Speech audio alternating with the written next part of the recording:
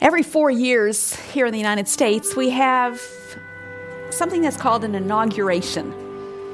It's an official public ceremony in which the president takes the oath of office in front of a large crowd of spectators. The inauguration marks the beginning of the leader's term of office. That's the point at which he assumes his office or his position of authority or power. Nancy DeMoss Walgemuth is turning our attention to important moments that mark beginnings. And then thinking about another kind of service, a few weeks ago I had the privilege of attending an ordination service for a young man who was being set apart by his church for gospel ministry. And in this service, he was publicly affirmed as a pastor, as an elder, and he was charged to faithfully fulfill his calling to ministry. Well, over these last several days, we've looked at Jesus' life and his work before he came to this earth. We've looked at his incarnation, his childhood, his youth, his young adulthood, his working life as a carpenter, as a builder. Today we want to look at an event that was, in a sense, his inauguration or his ordination. There's similarities between those ceremonies and what we're going to see today. This was a public ceremony that marked the end of his private life and inaugurated or launched his public earthly ministry. This is the Revive Our Hearts podcast with Nancy DeMoss Walgemuth, author of Incomparable. For February 23rd, 2024, I'm Dana Gresh. During these weeks leading up to Passion Week and Resurrection Sunday, we're looking at a portrait of Jesus. It's from Nancy's new book, Incomparable, 50 Days with Jesus. And you may be following the reading plan for Incomparable. It'll take you right through the Easter season. She chose the themes in her book based on an older book called The Incomparable Christ by Oswald Sanders. Today we're looking at chapter 7 on the baptism of Christ, another glimpse of Jesus who is truly incomparable. Here's Nancy. Now, every time a believer is baptized, it is a momentous occasion. But in his baptism, Jesus was incomparable. There never has been and there never will be a baptism quite like his. Let me ask you to turn in the Gospel of Matthew to chapter 3. Matthew chapter 3, the first book of the New Testament. Matthew 3, beginning in verse 1. In those days, John the Baptist came preaching in the wilderness of Judea, "Repent, for the kingdom of heaven is at hand." So John was sent to announce the coming of the kingdom of heaven and the coming of the king, whose kingdom it is. Now skip down to verse 5. Then Jerusalem and all Judea and all the region about the Jordan were going out to him, and they were baptized by him, by John the Baptist, in the river Jordan, confessing their sins. Baptism is a rite, a ceremony that signified washing, cleansing from sin. And these people who came to be baptized were publicly acknowledging that they were sinners who needed to be cleansed. They were casting themselves on the mercy of God, realizing they could not save themselves. And baptism did not save them, but it was a visible expression of a work that had happened in their hearts, a work that the Bible calls repentance. Repentance simply means a change of mind. It's a change of heart. It's a change of direction. You've been going your own way, living your own life, doing your own thing, and God stops you and you realize you are a sinner in need of God's salvation, and you stop, and by God's grace, you repent. You turn around, you go the other direction. You place your faith in Christ to change you, to give you a new heart, a new bent, and that act of faith, that act of repentance is symbolized in the ceremony of baptism. Now, of course, these were believers who were being baptized before Jesus had died on the cross. So this was a transition period as they were looking forward in faith to what we now look backward on in faith. It's always faith. They were looking forward, as we look backward, to the forgiveness and the deliverance that Christ would bring. As Christ died on the cross, we look back and see that he died to bring us forgiveness and deliverance from our sins. That's why we confess to him, not to any human person to forgive us for our sins, but to God who alone can forgive sins. And so in being baptized, these people were confessing their sins. They were looking forward to the coming of Christ, and they were declaring their loyalty to the kingdom of heaven. We are followers of Christ the King. Now, they didn't know as much about Christ. They knew very little about Christ, only what was foreshadowed in the Old Testament.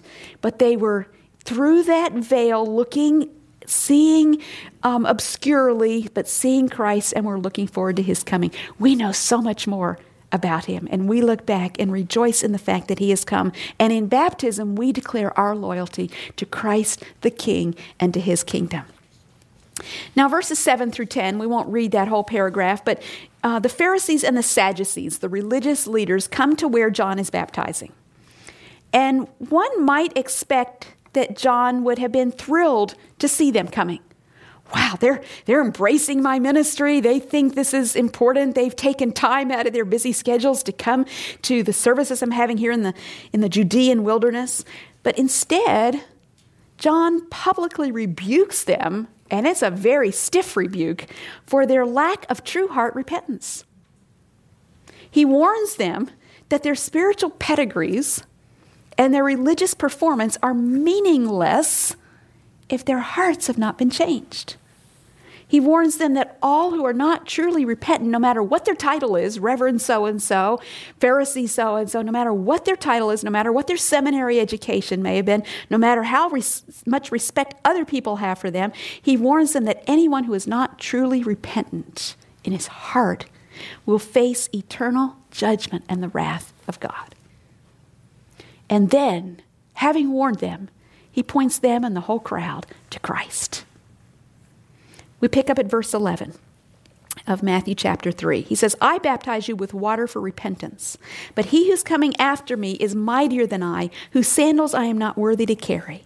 He will baptize you with the Holy Spirit and fire. His winnowing fork is in his hand, and he will clear his threshing floor and gather his wheat into the barn, but the chaff he will burn with unquenchable fire.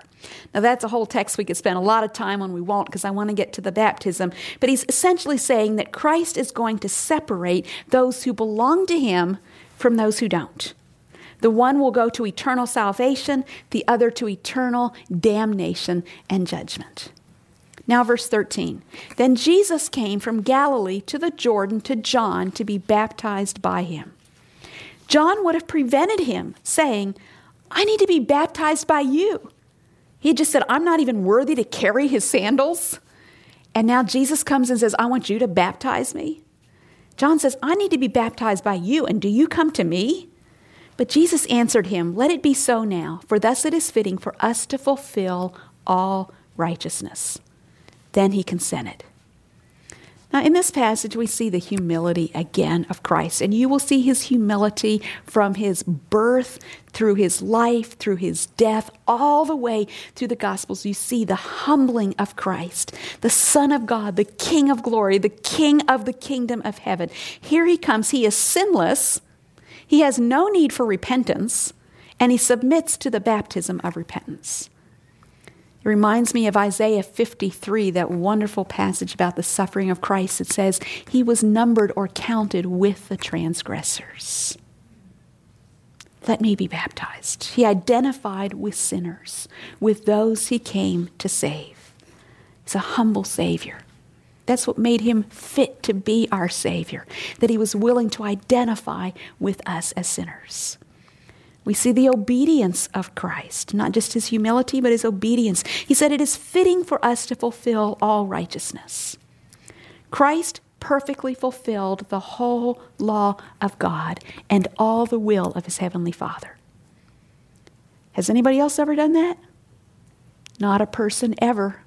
I don't care how religious they are, how respected they are, how up they are in their religious system. No one other than Christ has ever fully fulfilled the law and the will of God. He is incomparable. But the good news of the gospel is that his righteous, obedient life can be counted to our credit. The theologians use the term imputed. His righteousness can be counted as ours. That's what it means to be justified. To be counted righteous, not because we are righteous, but because the righteousness of Christ has been credited to our account. That's why it was fitting for him to fulfill all righteousness. Otherwise, he could not have justified us as sinners. He could not have made us righteous. Romans 8 says, by sending his own Son in the likeness of sinful flesh and for sin, God condemned sin in the flesh in order that the righteous requirement of the law might be fulfilled in us.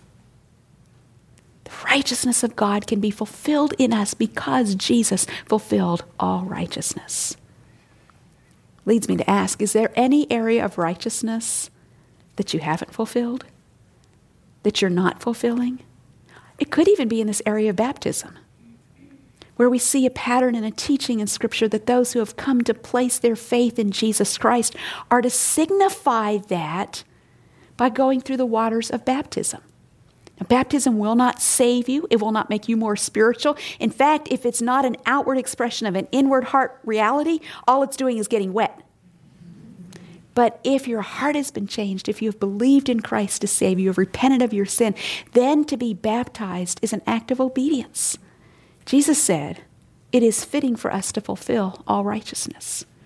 And I wonder if there aren't some listening today who just one simple act of obedience that you've never fulfilled is this matter of being baptized subsequent to your coming to faith in Jesus Christ. Well, back to Matthew chapter 3, verse 16. When Jesus was baptized, immediately he went up from the water. And we have in this baptism of Christ a powerful picture that I've been grappling with over these past days. And I find that I have struggled to have words to express what all is symbolized in the baptism of Christ. He went into the water of baptism and came up from the water. This is a picture of his death and resurrection on our behalf. Romans chapter 6, verse 4 puts it this way. We were buried, therefore, with him by baptism into death, in order that just as Christ was raised from the dead by the glory of the Father, we too might walk in newness of life. It's a picture of what happens to us as we come into Christ. We are joined with him in his death and then with him in his resurrection.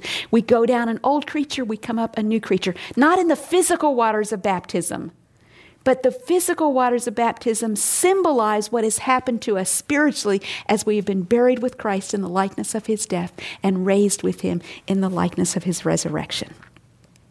But Jesus' baptism is a fulfillment of something else. It's a fulfillment of an Old Testament picture that has to do with the priests. The Old Testament priests, when they began their ministry at age 30, how old was Jesus when he was baptized? About 30. The priests would be ceremonially washed with water. Jesus is fulfilling that type because he is our great high priest. And in fact, in Leviticus chapter 8, you have a lengthy description of the first time that Aaron, who was the first high priest, and his sons, who were also priests, they were consecrated or set apart for ministry. And when this took place, the whole congregation gathered together for a public ceremony. Let me read just a few verses out of Leviticus chapter 8. And Moses brought Aaron and his sons and washed them with water. And he put the coat on him and tied the sash around his waist and clothed him. And he poured some of the anointing oil on Aaron's head and anointed him to consecrate him. The priests were washed with water, they were clothed with special garments, and then the high priest alone was anointed with oil. Now, oil in the Scripture is often a picture of the Holy Spirit, divine enabling for service. And Jesus fulfills that Old Testament type as he goes into the waters of baptism, picturing a washing with water, though he had no sin of his own to be washed away, a clothing with the power of God, and being anointed with the oil of the Holy Spirit as he launches into his public ministry. And you see that as you continue on in this text in Matthew 3, what happens after Jesus comes out of the water of baptism. Verse 16, and behold, the heavens were opened to him, and he saw the Spirit of God descending like a dove and coming to rest on him. And behold, a voice from heaven said, this is my beloved Son, with whom I am well pleased. Now, it's clear that Jesus was not just another man being baptized. He is the incomparable Christ. John knew it. The bystanders that day who heard that voice from heaven, they knew it. The angels knew it. We know it as we're reading it. This is not just another man being baptized. So let's unpack the three things that took place as Jesus came out of the waters of baptism. The heavens were opened to him, the Spirit of God descended, and the Father spoke from heaven. Let's look at each of those for a moment here. First, the heavens were opened to him. By the way, it's interesting that in the parallel account of Jesus' baptism in Luke chapter 3, it gives us one little detail that we don't see in Matthew's gospel. It says in Luke 3, when Jesus had been baptized and was praying, the heavens were opened. Jesus is in communion with his Father. He's praying. He's using the means of grace. And intimacy with God comes as we use the means of grace God has made available to us. But you think about the heavens being opened to Jesus. You see, because of sin, ever since Genesis chapter 3, when Adam and Eve were sent out of the Garden of Eden and the way was barred for them ever to come back into that earthly paradise, from that point to this current day, access to the presence of God in heaven has been closed to mankind. None of us on our own can get into the presence of God, can make it to heaven, can enjoy the companionship and fellowship with God that we were created to enjoy. Heaven is closed to us because of our sin that has separated us from God. But Jesus, the incomparable Christ, has access to the presence of God, to the throne room of heaven. Why? By virtue of his sinless life. He has never sinned. He has never once disobeyed his Father, never once resisted his Father's will. So he has constant, open access right to the throne room of God, to the very presence of God. And here's what I love about this. Jesus came to this earth so that heaven could be opened for us. So we could be granted access to God's presence. Ladies, you know what that means? All the religions of the world, in essence, are people trying to get to God in their own works, their own effort, their own striving, their own struggling, their own religion. And the way is barred. Heaven is closed. For Jesus said, I am the way, the truth, and the life. No one comes to the Father but through me. There's no other way, only through Christ. And because he came to this earth and not only lived a sinless life, but died the death that sinners deserve to die, because he died as a substitute for us in our place, now the heavens are open to us. Remember when Stephen was martyred, the first Christian martyr there in the book of Acts chapter 7? What did he see? As he was going to die, he said, behold, I see the heavens opened, and the Son of Man standing at the right hand of God. Stephen never could have said that. You and I could never say, heaven is open to us to have an entrance, if the Son of Man, the Son of God, had not come to this earth, fulfilled all righteousness, and died our death so that the heavens could be open for us. Access to the Father. I love that verse in Revelation chapter 4, verse 1, when John is getting that vision of what's going on in heaven. He says, after this I looked, and behold, a door standing open in heaven. And the first voice which I had heard speaking to me like a trumpet said, come up here. Come up here. It could have never been said. Heaven would not have been open. The door would have been barred forever. God would have never said, come up here to my place, live with me forever, if Jesus had not come down here, lived a sinless life, died our death. Some of you have been in church all your life. You've been religious all your life. Or maybe this is all new to you, but you've never grasped the fact that heaven is open only to those who go by way of Jesus. He's opened that way for us through his cross. Are you grateful? Is that not incredible that heaven is open to us? Not because we're good, not because we perform, not because we jump through hoops, but because Jesus has died for our sin. Well, the heavens were open to him. And then number 2, the Spirit of God descended like a dove and rested on him.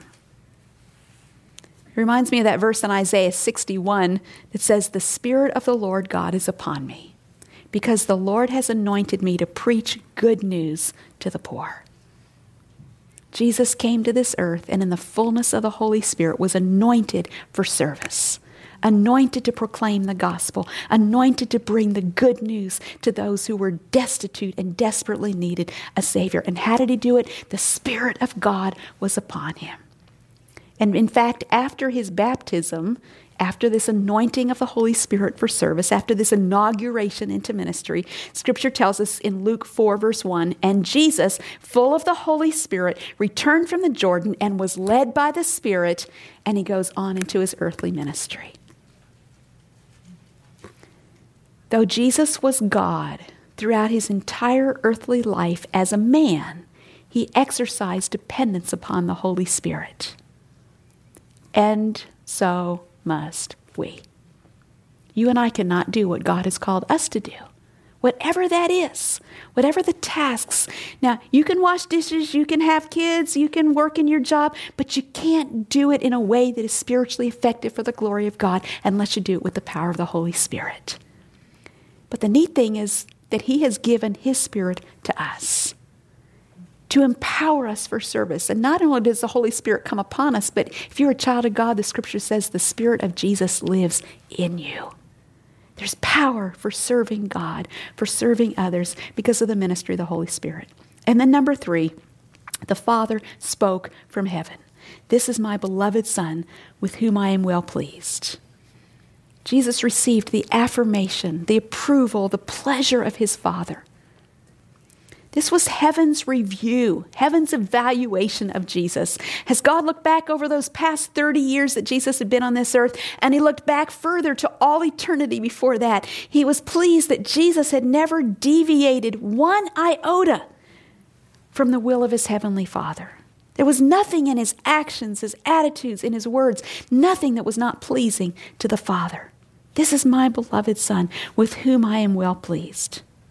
God was satisfied with his Son, who was fully obedient, who was pure, who was sinless, who fulfilled all of God's commandments, including the first 2, to love the Lord God and to love others. He fulfilled those commandments perfectly. And that's why God was acknowledging that Jesus would make an acceptable sacrifice for our sin.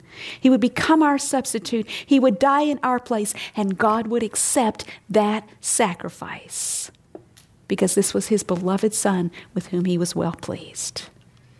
And so we have in Jesus' baptism the inauguration of his public ministry.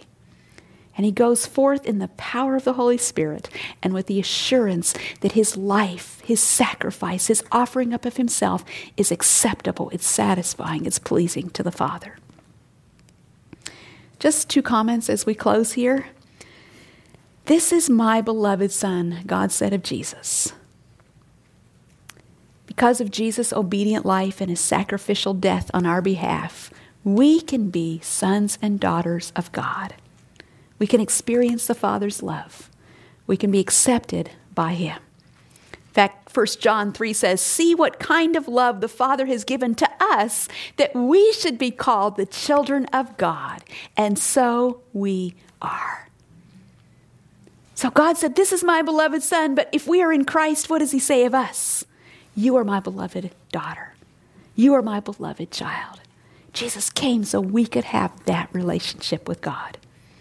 And then, "This is my beloved Son, with whom I am well pleased."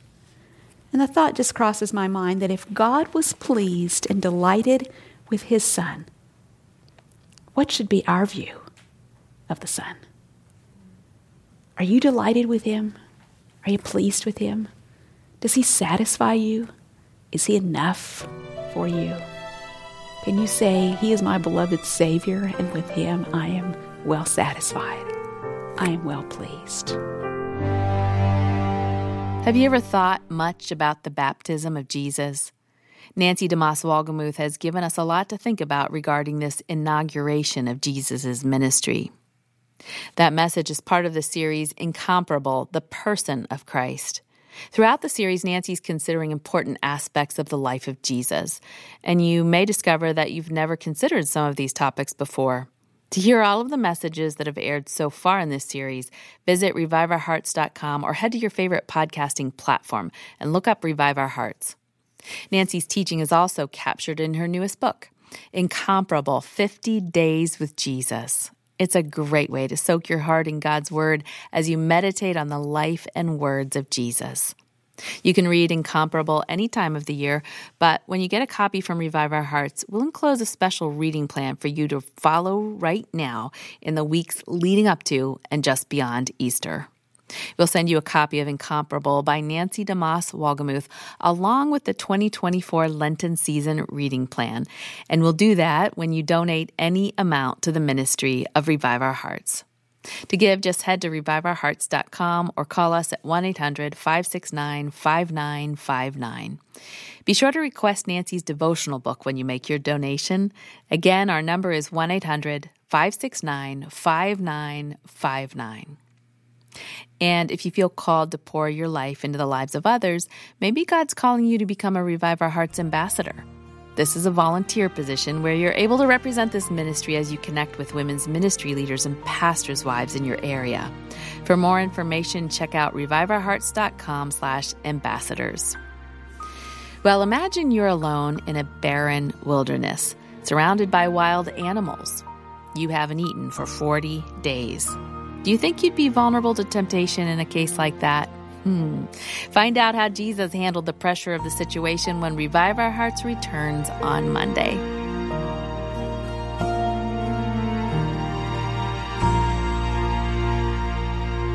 This program is a listener-supported production of Revive Our Hearts in Niles, Michigan, calling women to freedom, fullness, and fruitfulness in Christ.